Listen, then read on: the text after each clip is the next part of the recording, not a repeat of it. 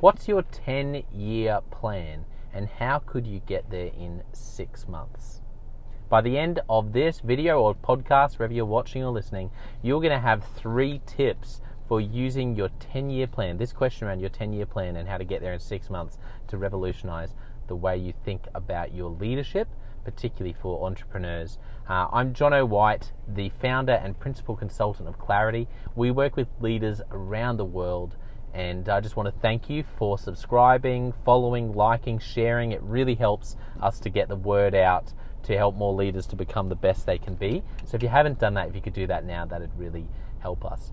So the leadership question of the day is, what's your 10-year plan and how could you get there in 6 months? This question comes out of a great book by Tim Ferriss. I don't know if you've heard of Tim Ferriss, very famous for his book, The 4-Hour Workweek, but he also has a great podcast that a friend of mine, Richo, is a massive fan of. So I always hear about the Tim Ferriss podcast from Richo, but I also have come across his book, Tools of Titans, and basically he's taken 200 interviews with some of the most talented and successful people in the world in all different sectors, and he's put together a book where he's compartmentalized, the different tools that these different titans use, and it's a great book. I highly recommend it. But there's one question in there that's where this episode comes from, which is from Peter Thiel. Peter Thiel is a billionaire, and he gave this tool, which is a question he loves to ask, which is, what's your 10-year plan, or what are your 10-year goals, and how could you get there in 6 months? And when I heard this, I just thought it was so profound that I wanted to pass it straight on to you in this podcast. So I'm going to give you 3 tips for using this. The first tip when it comes to asking the question about what's your 10-year plan and how could you get there in 6 months is it's a really obvious one, but it's to write out some 10-year goals. Have you ever done that before? Have you ever written out 10-year goals? This can be really helpful, and I think the most helpful way to think about this is that you're not, or how do you put it? It's actually the plan, or it's actually the process of thinking through 10-year goals that's more helpful than the goals themselves. And so don't feel like you're putting together the I have to be there list or something you're going to hold yourself to for the next 10 years. Instead, just do a little bit of dreaming and think about what might it look like for you to be incredibly successful in whatever area you're leading, whether you're leading a team, whether you're leading an organization, whether you're leading a not-for-profit, if you're an entrepreneur. What might great success look like in 10 years' time? And keep in mind, one of my favorite sayings in leadership is that you'll do less than you expect in 1 year and more than you ever dreamed of in 10 years. You'll achieve less than you expect in 1 year and more than you ever hoped or dreamed of in 10 years. And that's such a profound thought, because we often think in 1 year, man, I want to smash all these things out of the park. You get a year down the track and you think, what have I actually done? What have I achieved? But if you stick at it, if you're consistent and if you're intentional, then in 10 years you can be, where a lot of the people are that you're probably looking at going, how did they get there? Well, I guarantee you they didn't get there in 1 year. There's probably a bit of a 10-year story to what they've achieved. So feel free to dream big, but map out a 10-year plan, a 10-year goals, and you can get as detailed as you want with this, but really it's just the answer to this question: what might life look like? What might your organization look like? What might your team look like? What might your systems look like in 10 years from now if you're incredibly successful? So if you have 5 staff and you're running a small business and just getting to some significant profitability in the next year is a bit of a goal for you, well, in 10 years maybe it's 50 staff, maybe it's 5,000 staff, I don't know.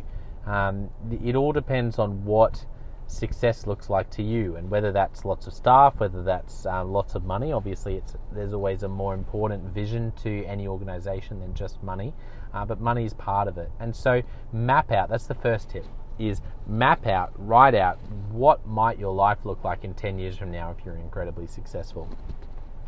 The second thing that I want you to do is the tip for using this question well, is to now take your 10-year plan or 10-year goals and pass them through the filter of how might you achieve that in 6 months.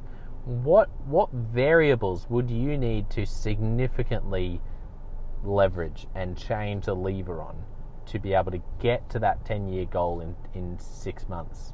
So the first thing you might think of is if your goal in 10 years is to grow to 500 staff, then if you start thinking through the lens of 6 months, maybe there's the idea of getting an investor involved and saying, well, if I had $10 million freed up to actually be able to invest in X, Y, or Z, then the idea of growing at a rate where in 6 months we could actually be in a position to have 500 people would be feasible.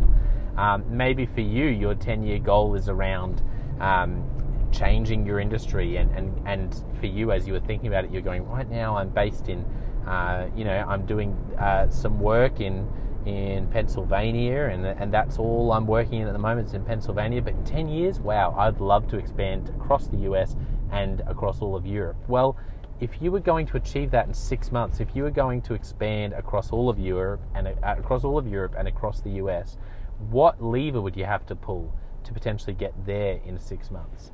And maybe for you, that changes your advertising strategy, and you've been focusing locally, but if your product or service with some certain tweaks might be able to be expanded, if you could take what you're doing face to face and do that in a more virtual sense, like a lot of people are doing out of COVID, would that free you up to expand into new territories? So I don't know what that is for you, but think this second tip is really just to say, okay, think through your 10-year plan in the lens of 6 months. How could I get there in 6 months?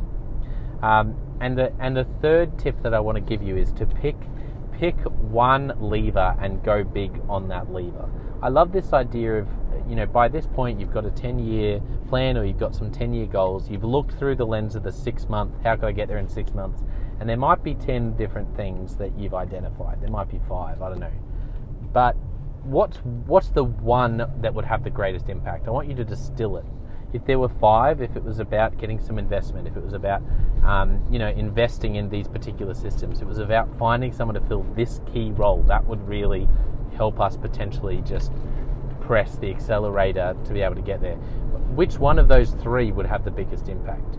Maybe it's about finding that person. Maybe the other 2 are nice to haves, but finding the other person is the game changer. What's the game changer variable?